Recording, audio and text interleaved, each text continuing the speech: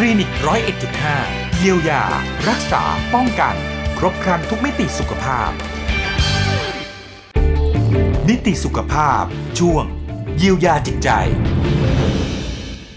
สวัสดีค่ะคุณผู้ฟังคะติดตามรายการคลินิก101.5กับดิฉันอนุมาพงษ์แสงนะคะสำหรับวันนี้นะคะมาติดตามกันนะคะเกี่ยวกับประเด็นที่น่าสนใจค่ะเป็นเรื่องภาวะซึมเศร้านะคะในผู้สูงวัย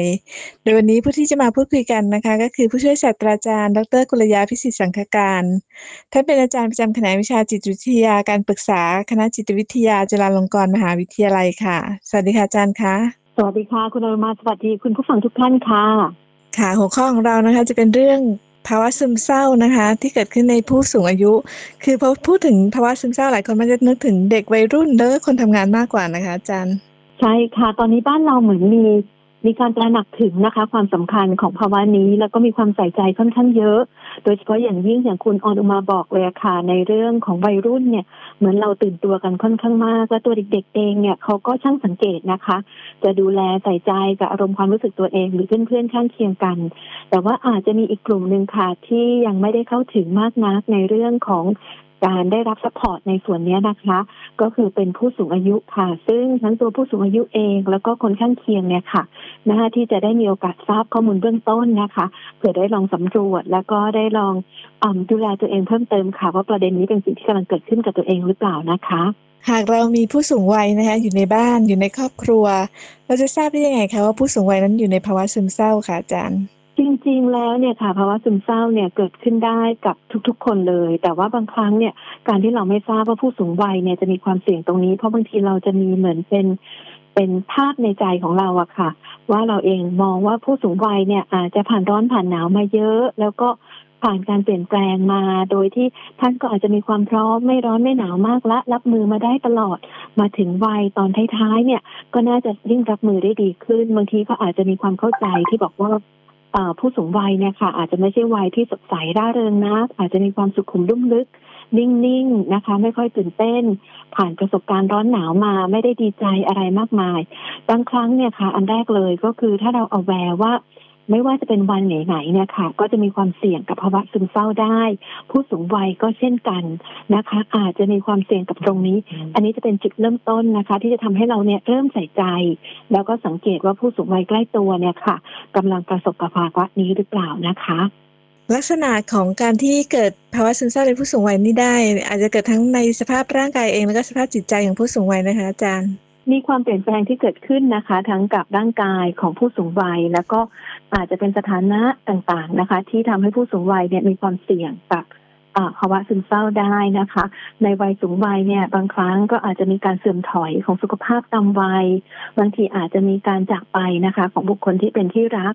ไม่ว่าจะเป็นสูญเสียในตัวเราเองหรือคนข้างเคียงเนี่ยค่ะอาจจะทำให้ผู้สูงวัยเนี่ยเกิดความรู้สึกหม่นหมองนะคะหรือซึมเศร้าเข้ามาได้ผนวกกันกับหลายท่านเนี่ยอาจจะมีการลดลงของบทบาทหน้าที่นะคะทั้งในแล้วก็นอกบ้านเนี่ยอาจจะมีกิจกรรมน้อยลงก็เลยเกิดภาวะเหนื่อยนิ่งซึ่งก็จะทำให้ทางร่างกายเนี่ยอาจจะไม่กระฉับกระเฉงนักไม่ได้รับรู้ว่าตัวเองเนี่ยมีความสำคัญตรงนี้ก็อาจจะเป็นที่มานะคะที่ทั้งทางร่างกายแล้วก็จิตใจเนี่ยค่ะทำให้ผู้สูงวัยเนี่ยมีความเสี่ยงนะคะกับภาวะซึมเศร้าได้ค่ะแล้วอาการเตือนนะคะที่อาจจะเป็นจุดหนึ่งที่ทำให้เราสังเกตได้ว่าผู้สูงวัยตอนนี้อยู่ในภาวะซึมเศร้านะคะจะมีลักษณะอาการอะไรเกิดขึ้นให้เห็นได้บ้างคะอาจารย์อาการสำหรับภาวะซึมเศร้าเนี่ยถ้าพูดถึงเป็นโรคซึมเศร้าเลยในจุดที่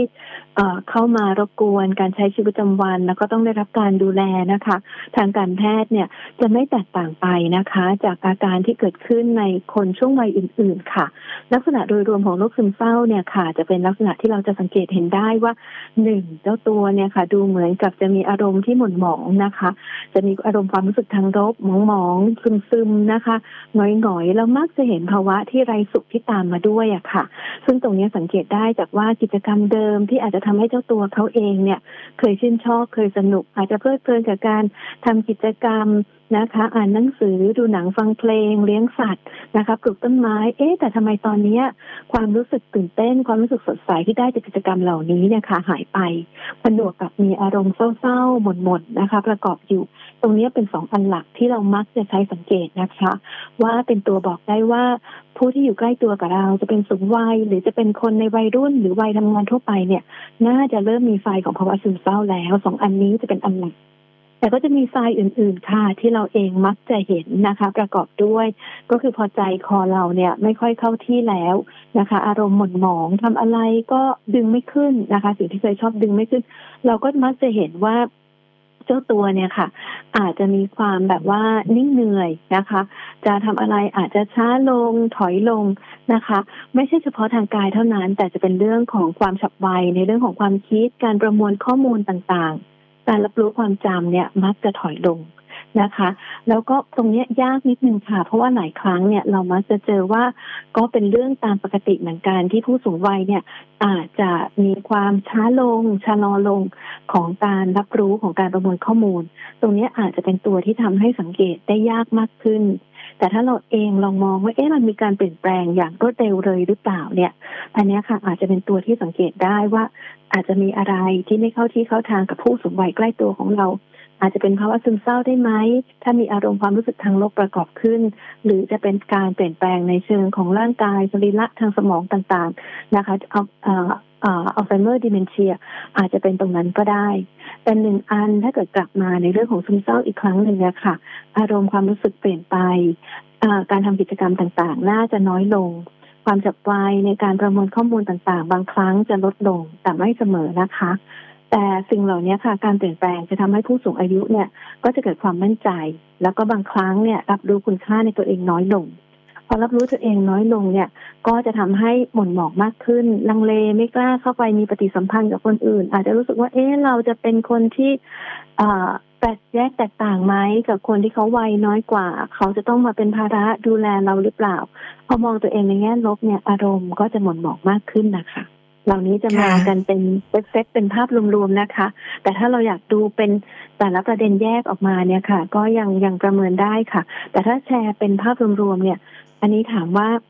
ดูยากไหมถ้าเทียบกับการเปลี่ยนแปลงแบบเสริมถอยตามวัยโดยทั่วไปอาจจะนิ่งๆขึ้นไม่ค่อยทำอะไรขึ้น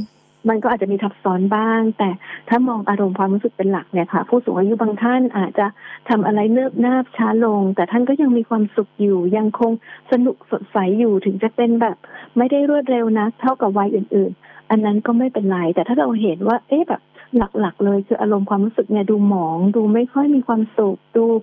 ทำอะไรหากิจกรรมมาดึงขึ้นแล้วเนี่ยท่านก็เคยชื่นชอบเนาะแต่ว่าทำแล้วตอนนี้ก็ยังไม่มีความสุขอยู่เนี่ยอันนี้น่าจะเป็นสัญญาณหลักๆเลยค่ะที่จะมองได้ว่าอาจจะเป็นความเสี่ยงของโรคซึมเศร้าได้ค่ะพอบุตรหลานหรือคนในครอบครัวเห็นนะคะว่ามีอาการแบบนี้เกิดขึ้นเราควรจะปล่อยท่านให้พักผ่อนนะคะอยู่เงียบๆสักพักนึงหรือว่าเราควรจะเข้าไปพูดคุยต้องทำยังไงดีคะอาจารย์ค่ะอันนี้เป็นพื้นที่ที่บางทีเราก็ยากเหมือนกันเนาะเราก็อยากให้แต่ละท่านเนี่ยได้มีโอกาสมีพื้นที่มีเวลาอยู่กับตัวเองสังเกตตัวเองตามจังหวะแต่โดยทั่วไปเนี่ยค่ะเวลาที่เราพูดถึงโรคซึมเศร้าเนี่ยถ้าพูดถึงว่าจะนับเป็นโรคภัยไข้เจ็บได้เนี่ยจริงๆใช้เวลาไม่เยอะเลยนะคะสำหรับการที่จากอารมณ์หมองๆหรืออาจจะนิ่งๆอยู่กับตัวเองเนี่ยกลายมาเป็นโรคภัยไข้เจ็บที่มันเข้ามาแทรกแซงการใช้ชีวิตของเราเนี่ยปกติแค่2 สัปดาห์เท่านั้นเองค่ะเพราะฉะนั้นเนี่ยอาจจะไม่จำเป็นต้องรอนานก็คือถ้าเราสังเกตว่า2-3 วันแล้วท่านดูนิ่งๆดูเหนื่อยๆไปชวนคุยอะไรขำอะไรไปก็ยังไม่สดใสในขณะเดียวกันท่านไม่หยิบจับสิ่งที่เคยชอบสิ่งที่เคยทำมาทำอีกหรือทำแล้วก็บ่นบอกว่าไม่สนุกเนี่ยถ้า2-3 วันอาจจะลองเข้าไปพูดเข้าไปคุยว่ามีอะไรไม่สบายใจไหมมีตรงไหนที่อยากคุยอยากแชร์หรือเปล่าอันนี้เราพร้อมจะรับฟังอันนี้ก็จะเป็นตัวที่เริ่มต้นได้ในขณะเดียวกันเนี่ยค่ะก็จะชวนสังเกตด้วยว่าที่เราบอกว่าท่านไม่ค่อยมีความสุขเนี่ยมันต่อเนื่องยาวนานมาแล้วหรือยังมีอะไรมาเป็นจุดกระตุ้นหรือเปล่าแล้วบางทีความไม่มีความสุขเนี่ยค่ะมันอาจจะไม่ได้เป็นลักษณะที่ท่านแบบไปนั่งซึมๆอยู่ในมุมมืดๆอย่างเดียวบางทีอาจจะเป็นลักษณะที่ดูเคร่งเครียดขึ้น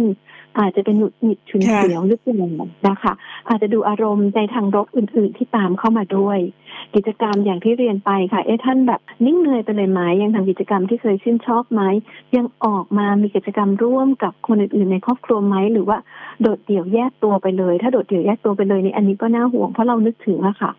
ต่อให้เป็นวัยไหนๆถ้าเกิดเราซึมๆเศร้าๆอยู่แล้วเรานั่ง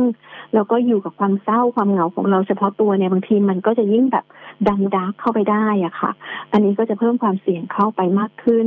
กิจวัตรเปลี่ยนไปไหมอาจจะลองดูประกอบว่าทั้งการกินการนอนซึ่งเวลาซึมเศร้าเนี่ยค่ะแต่ละคนแพทเทิร์นจะไม่เหมือนกันบางคนอาจจะกินมากขึ้นบางคนอาจจะกินน้อยลงบางคนอาจจะนอนมากขึ้นนอนน้อยลงเพราะฉะนั้นความเข้าใจหรือรู้แพทเทิร์นของผู้สูงอายุเป็นเบื้องต้นเนี่ยค่ะจะมีความสำคัญแล้วเราลองดูว่ามีการเปลี่ยนแปลงไปในเรื่องของ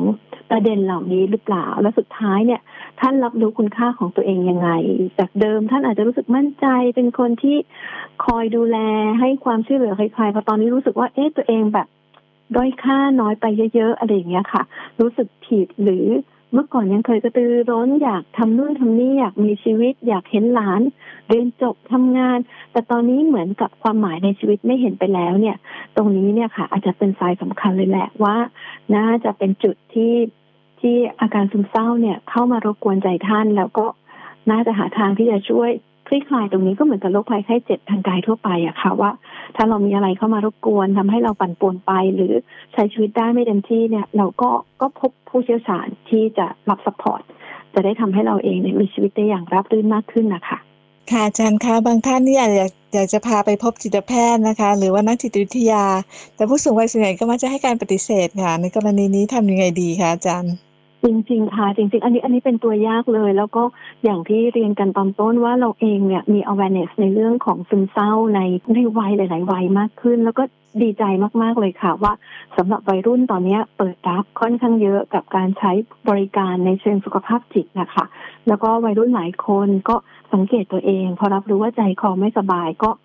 สนใจอยากที่จะเข้ารับความช่วยเหลือจะเป็นนักจิตวิทยาจิตแพทย์ต่างๆหรือการพบจิตแพทย์ในประเด็นนี้เนี่ยยังเป็นเรื่องใหม่อะค่ะหลายท่านอาจจะเกิดความรู้สึกลังเลหรืออาจความรู้สึกว่าแบบ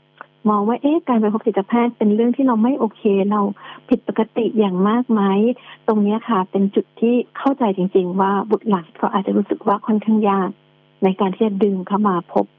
ผู้เชี่ยวชาญต่างๆอาจจะลองเริ่มต้นนะคะจากคุณหมอที่ผู้สูงอายุพบเป็นประจำอาจจะมีตัวช่วยนะคะว่าผู้สูงอายุเนี่ยเราจะคุ้นมากกว่าถ้าจะไปพบคุณหมอทางกายและถ้าเกิดจะมีคุณหมอทางกายท่านไหนที่พอคุ้นหรือผู้สูงอายุเนี่ยสบายใจที่จะที่จะให้ข้อมูลพูดคุยเนี่ยค่ะ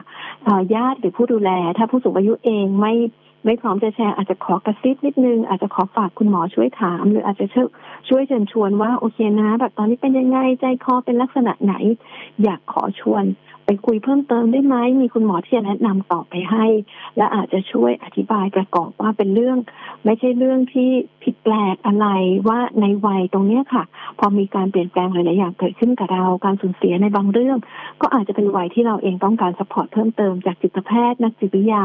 ในการที่จะพูดคุยนะคะดูแลภาวะซึมเศร้าที่เกิดขึ้นอยู่นะคะ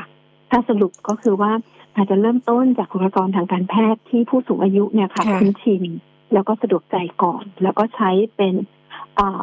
ทรัพยากรเหล่านี้เป็นตัวเชื่อมที่จะเข้าไปพบบุคลากรทางสุขภาพจิตต่อไปค่ะก็หลังจากพาไปพบผู้เชี่ยวชาญแล้วนะคะเมื่อกลับมาอยู่กับครอบครัวค่ะอาจารย์อาจจะมีการส่งเสริมนะคะให้ท่านมีสุขภาพจิตที่ดีมากขึ้นนะคะด้วยวิธีอะไรได้บ้างคะอาจารย์อันแรกเลยเนี่ยค่ะก็จะกลับไปที่คุณอนุมาพูดตอนต้นว่าก็คือ space ยังเป็นสิ่งสำคัญไม่ว่าจะเป็นช่วงไหนเนี่ยทุกคนก็จะมีพื้นที่ของตัวเองที่จะค่อยๆดูแลตัวเองแต่ในขณะเดียวกันเนี่ยค่ะก็เหมือนกันว่าเหมือนกับเราไม่สบายทางกายอะค่ะเวลาที่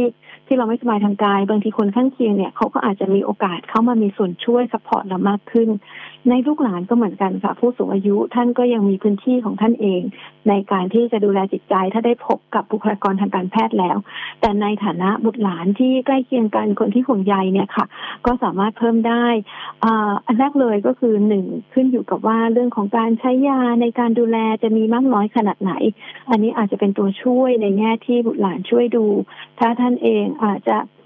มีความยากลำบากในการจำเวลาในการทานยาต่างๆอันนี้ก็เป็นพื้นที่ที่เราเข้าไปสามารถซัพพอร์ตได้โดยที่ถามว่าให้เราช่วยไหมให้เราจัดยังไงถ้าเราเคยจัดยาทางกายเป็นปกติแล้วในเรื่องจิตใจก็คงเป็นตัวช่วยได้ในขณะเดียวกันเนี่ยค่ะการสร้างบรรยากาศที่ทำให้ผู้สูงอายุเนี่ย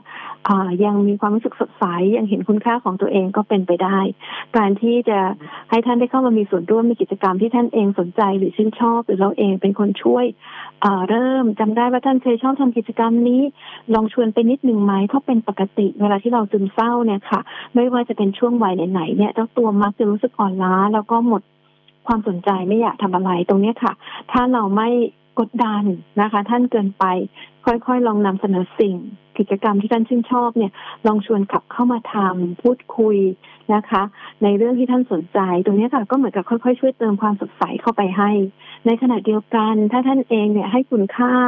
หรือเห็นความสำคัญของตัวเองด้านไหนมีฝีไม้ลายมือในการทำอาหารถ้าเราเองเนี่ยบางครั้งให้โอกาสท่านยังได้แสดง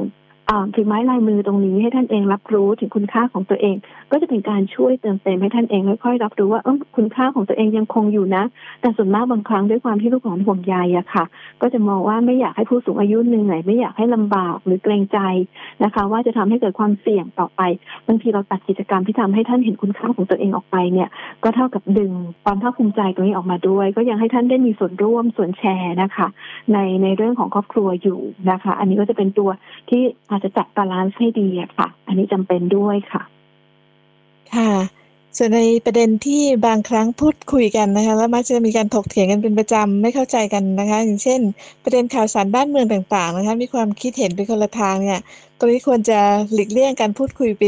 ในหากเกิดการขัดแย้งควรจะหลีกเลี่ยงการพูดคุยเลยไหมคะอาจารย์เราคงต้องลองดูว่าการพูดคุยเนี่ยค่ะวัตถุประสงค์ของการพูดคุยเพื่ออะไรบางเรื่องเป็นเรื่องที่คงหาคำตอบที่จะถูกต้องที่สุดแล้วก็ลงตัวที่สุดสำหรับทุกคนคงไม่ได้และจริงๆเราเองเนี่ยก็คงมีอีกหลายเรื่องและหลายกิจกรรมที่เป็นความทรงจำหรือความสนใจที่ดีระหว่างเรากับผู้สูงวัยอะค่ะก็คงเป็นเหมือนกับไม่ว่าจะเป็นช่วงวัยไหนก็ตามเนี่ยเราอาจจะต้องถามตัวเองว่าการคุยตรงนี้เพื่ออะไรเพื่อเราเองจะเปลี่ยนเขาหรือเพื่อให้เราเองรู้สึกพอใจว่าเราได้สื่อสารของเราออกไปแต่ผลออกไปในอีกฝั่งหนึ่งถ้ากระทบ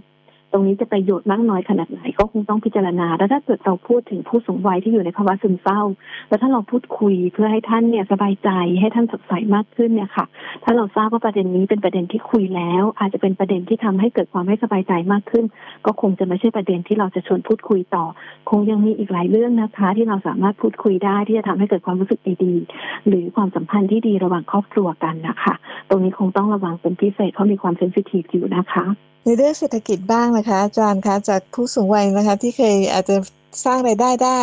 แต่ปัจจุบันนี้อาจจะมีปัญหานะคะในการที่จะหางานทำหรือว่าทำกิจกรรมอะไรต่างๆที่จะสร้างรายได้เราจะช่วยทำให้ผู้สูงวัยมั่นใจว่าเขาไม่เป็นภาระกับครอบครัวได้ยังไงคะอาจารย์อันนี้คงต้องดูแล้วแต่ในแต่ละครอบครัวและตามสถานการณ์นะคะว่าในพื้นที่ของการที่จะมีความมั่นคงสำหรับผู้สูงวัยแต่ละท่านเนี่ยก็คงไม่เหมือนกันบางท่านอาจจะมีความห่วงใยในประเด็นนี้แล้วก็อาจจะต้องใช้ความระมัดระวังในการบริหารจัดการค่าใช้จ่ายมากขึ้น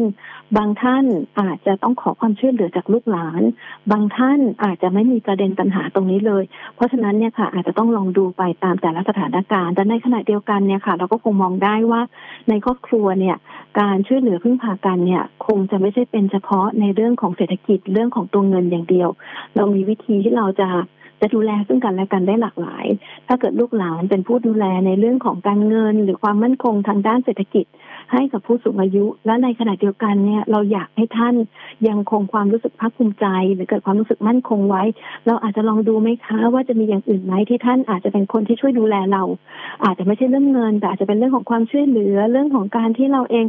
ท่านช่วยดูแลบ่มเพาะหลานเล็กๆเข้ามามีกิจกรรมร่วมกันหลานได้เรียนรู้สิ่งดีๆจากผู้สูงวัยในครอบครัวผู้สูงวัยเองก็ได้ใกล้ชิดกับลูกหลานก็มีความสดใสมากขึ้นอันนี้อาจจะต้องเป็นแล้วแต่ละครอบครัวกันค่ะแต่ยังเชื่อว่าในแต่ละครอบครัวเนี่ยเราสามารถซัพพอร์ตซึ่งกันและกันได้หลายวิธีอาจจะไม่ใช่ว่าต้องเป็นตัวเงินอย่างเดียวถ้าเราซัพพอร์ตตัวเงินท่านซัพพอร์ตทางด้านจิตใจซัพพอร์ตในการดูแลบุตรหลานอันนี้ค่ะทุกคนก็มีส่วนร่วมด้วยกันแล้วก็เป็นวินซิจูเอชั่นด้วยกันหมดไม่อยากให้มองว่าเมื่อเรามีใครในครอบครัวอยู่ในภาวะ ที่เปราะบางจะเป็นภาวะซึมเศร้าหรือในช่วงวัยใดช่วงวัยหนึ่งเนี่ยสมาชิกคนนั้นจะต้องอยู่ในบทบาทของการเป็นผู้ถูกดูแลอย่างเดียวอะค่ะเขาก็ยังมีส่วนที่จะเข้ามาช่วยดูแลแล้วก็ทำให้ครอบครัวก้าวไปพร้อมๆกันได้อะค่ะแล้วก็อีกประเด็นหนึ่งที่ผู้สูงวัยมักจะเรียกร้องนะคะคือต้องการเวลาให้ลูกหลานเนี่ยใส่ใจมากขึ้นค่ะตรงนี้เราอาจจะเพิ่มเวลาในการที่ไปพูดคุยให้มากขึ้นกันหรือเปล่าคะอาจารย์ถ้าลูกหลานทำได้ก็คงเป็นจุดที่ดีในขณะเดียวกันเนี่ยคำว่าเวลาเนี่ยค่ะเราอาจจะลองดูว่าหลายครั้งบางทีพอเราพูดถึงคำว่าอยากให้มีเวลามากขึ้นเราแต่ละคนจะนึกถึงเวลาไม่เท่ากันนะคะบางคนอาจจะมองว่าครึ่งชั่วโมงบางคนอาจจะมองว่าเป็นชั่วโมงไหมบางคนอาจจะมองว่า15 นาทีแต่สิ่งหนึ่งที่สำคัญมากกว่าปริมาณอย่างเดียวก็คือคุณภาพของเวลาที่อยู่ด้วยกันนะคะการอยู่ด้วยกันคงหมายความว่าเราได้พูดคุยกันได้สบทาการหรือว่าได้มีปฏิสัมพันธ์กันจริงๆแต่ถ้าเรานั่งอยู่ด้วยกันโดยที่ฝ่ายหนึ่งผู้สูงวัยนั่งเฉยๆหรือนั่งดูทีวีในขณะที่เราเองอาจจะนั่งเล่นมือถือแล้วก็ไม่ได้คุยกันตรงนั้นก็อาจจะไม่ใช่เป็นการใช้เวลาที่หมายความว่าจะตอบโจทย์ได้ 100% นะคะในช่วงท้ายนี้อยากให้อาจารย์สรุปอีกสักครั้งหนึ่งค่ะเกี่ยวกับประเด็นเรื่องของการดูแลผู้สูงวัยให้ห่างไกลจากภาวะซึมเศร้าค่ะอาจารย์ก็คือสรุปแล้วเนี่ยค่ะผู้สูงวัยเนี่ยก็จะเป็นอีกหนึ่งวัยนะคะที่เราเองน่าจะให้ความใส่ใจทั้งในตัวของตัวผู้สูงวัยเองที่จะประเมินว่าตอนนี้เรากำลังประสบภาวะซึมเศร้าไหมหรือบุคคลใกล้ชิดใกล้เคียงนะคะที่จะช่วยดูแลว่าผู้สูงวัยใกล้ตัวเนี่ยประสบภาวะนี้อยู่หรือเปล่าลักษณะเด่นๆนะคะของภาวะนี้ก็คืออารมณ์ความรู้สึกที่หม่นหมองในขณะเดียวกันเนี่ยการที่เราทำกิจกรรมที่เคยทำให้เราสดใสมากขึ้นเนี่ยไม่สามารถดึงอารมณ์ความรู้สึกตรงนี้ขึ้นมาได้อันนี้จะเป็นตัวสังเกตหลักนะคะนอกเหนือจากการเปลี่ยนแปลงไปในเรื่องของความจำการใช้ชีวิตประจำวันในเรื่องของการรับรู้คุณค่าของตัวเองหรือการรักษาไว้นะคะในความหมายในการมีชีวิตคราวนี้หนึ่งอันก็คือว่าการดูแลเนี่ยค่ะสำหรับผู้สูงวัยถึงแม้ว่าอาจจะมีความท้าทายบ้างในการที่ท่านจะเข้ารับบริการทางด้านของสุขภาพจิตโดยตรงแต่จากที่คุณอนุมาช่วยแชร์เมื่อสักครู่นะคะเรามีวิธีที่เราจะสามารถให้ท่านเนี่ยเกิด